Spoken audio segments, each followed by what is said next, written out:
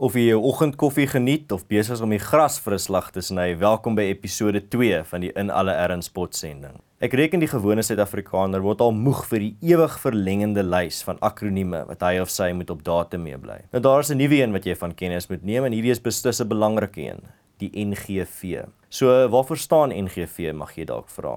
NGV staan vir Nasionale Gesondheidsversekering. Dit behels 'n reuse staatsgedrewe mediese fonds waarvan alle Suid-Afrikaners gaan lede wees. Volgens die ontwerp sal dit meeste gesondheidsorg, insluitende doktersbesoeke, medisyne, operasies en hospitaalverblyf, heeltemal gratis maak vir almal. Dus, in plaas daarvan dat jy jou maandelikse lidmaatskap betaal aan 'n privaat mediese fonds, sal jy 'n soortgelyke ekstra bedrag in die vorm van inkomstebelasting betaal.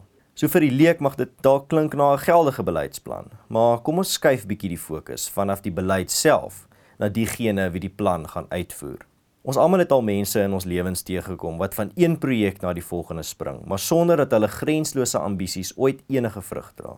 Vanuit 'n derde persoon perspektief kan jy presies dieselfde gebreke in elkeen van hulle skemas sien, terwyl hulle jou steeds verseker dat die keer gaan dinge anders wees. Die groot verskil tussen hierdie bekende scenario en die NGV op die horison is dat die eerste scenario nie op jou swaar verdiende inkomste aangewese is nie, om al hierdie duur mislukkings te finansier nie. 'n Goeie uitdaging vir mense soos ek wat kompulsief nuwe boeke koop, is net om hulle self toe te laat om een boek te koop vir elke 3 boeke wat hulle klaar lees. Ek reken hierdie beginsel kan ook op die ANC-regering toegepas word. Van die SA Lugdiens tot Eskom, die Poskantoor, die SAIK en openbare onderwys. Die ANC-regering toon werklikwaar 'n deurlopende omgekeerde Midas aanraking wat die bestuur van staatsbeheerde ondernemings betref. As ons voortgaan met hierdie groot regering, groot besteding paradigma, en ek kan nie sien dat ons in die afsienbare toekoms daarvan ontslaag gaan raak nie, is die minste wat Suid-Afrikaners kan doen om van die staat te vereis om 'n duidelike vermoë te toon om sy speelgoed reg te hanteer en goed op te pas voor hy nog nuus kry. In lig van die ANC se powere baanrekord, dink ek dit is 'n heeltemal redelike vereiste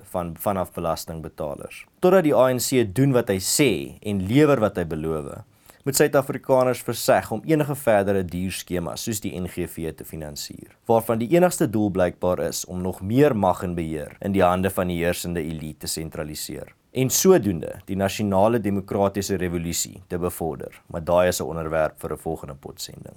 President Ramaphosa het onlangs beloof, en in sy eie woorde, ons wil met 'n skoon skip in ons NGV-fonds vaar. Nou, ons moet regtig besorg wees hier, omdat dit sal die heel eerste skoon ANC-skip in sy hele vloot wees. As die ANC nie kan wys dat hy die vermoë het om staatshospitale doeltreffend te bestuur nie, moet hy nooit 'n mandaat kry om verdere riskante gesondheidsorgondernemings aan te pak nie. Dit kan hom noop om alternatiewe roetes te oorweeg om dieselfde doelwitte te bereik. Die enkele voornaamste bydraende faktor om breër toegang tot privaat gesondheidsorg moontlik te maak, bly 'n nasie se vlak van inkomste per capita. Die mees logiese alternatiewe roete om toegang tot privaat gesondheidsorg vir die hele samelewing te verhoog, is dus een wat fokus op ekonomiese groei gepaard met 'n laer individuele belastinglas. Ondervinding leer dat 'n monopolistiese stelsel soos die NGV inherent swak en wesenlik ondoeltreffend is, met die tipiese probleme wat sulke onmededingende stelsels gepaard gaan. En hierdie van hulle is steeds stygende kostes, dalende gehalte, ondoeltreffende hulpbrontoewysing en 'n onhanteerbare bureaukrasie. Om belediging by benadeling te voeg, sal die ANC se NGV 'n baie swakker en heeltemal onbekostigbare gesondheidsstelsel meebring, terwyl daar van die reeds oorlaaide belastingbetalers verwag word om dit te befonds. Maar dalk is die probleem dat die ANC-regering net ongelooflik swak vaar met die bestuur en uitvoering van andersins goed ontwerpte regeringsprogramme en stelsels. Maar, miskien lê die probleem nog dieper. Dat Suid-Afrikaners byna 'n eeu lank gekondisioneer is om te glo dat hulle 'n groot regering nodig het om al hulle probleme op te los. Die tyd het dalk aangekom om hierdie narratief van die vaderlike staat en die kinderlike burgery te bevraagteken. Politici en bureaukrate het ons in hierdie afhanklike en hulpelose situasie laat beland. En daarom moet Suid-Afrikaners daarop besin of die tyd aangebreek het om of die ANC demokraties die deur te wys, of alternatiewelik om ons moue op te rol en stadig maar seker ons lot in ons eie hande te neem op hierdie skip.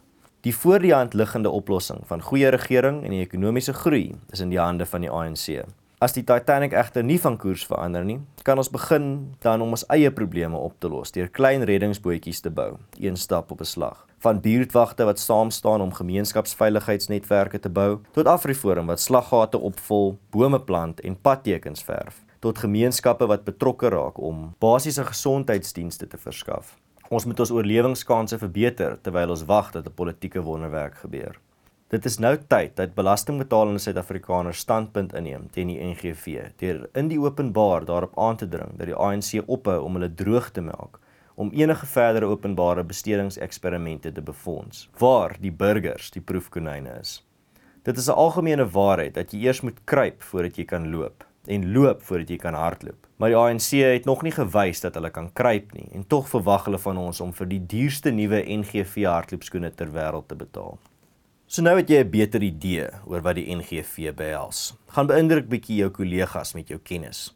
As jy van hierdie episode gehou het, onthou om dit te deel, en as jy 'n onderwerp het vir toekomstige episodes, noem dit gerus in die kommentare. Ek is Ernst van Sail. Hou moed, hou koers, dink vir jouself en dink vooruit.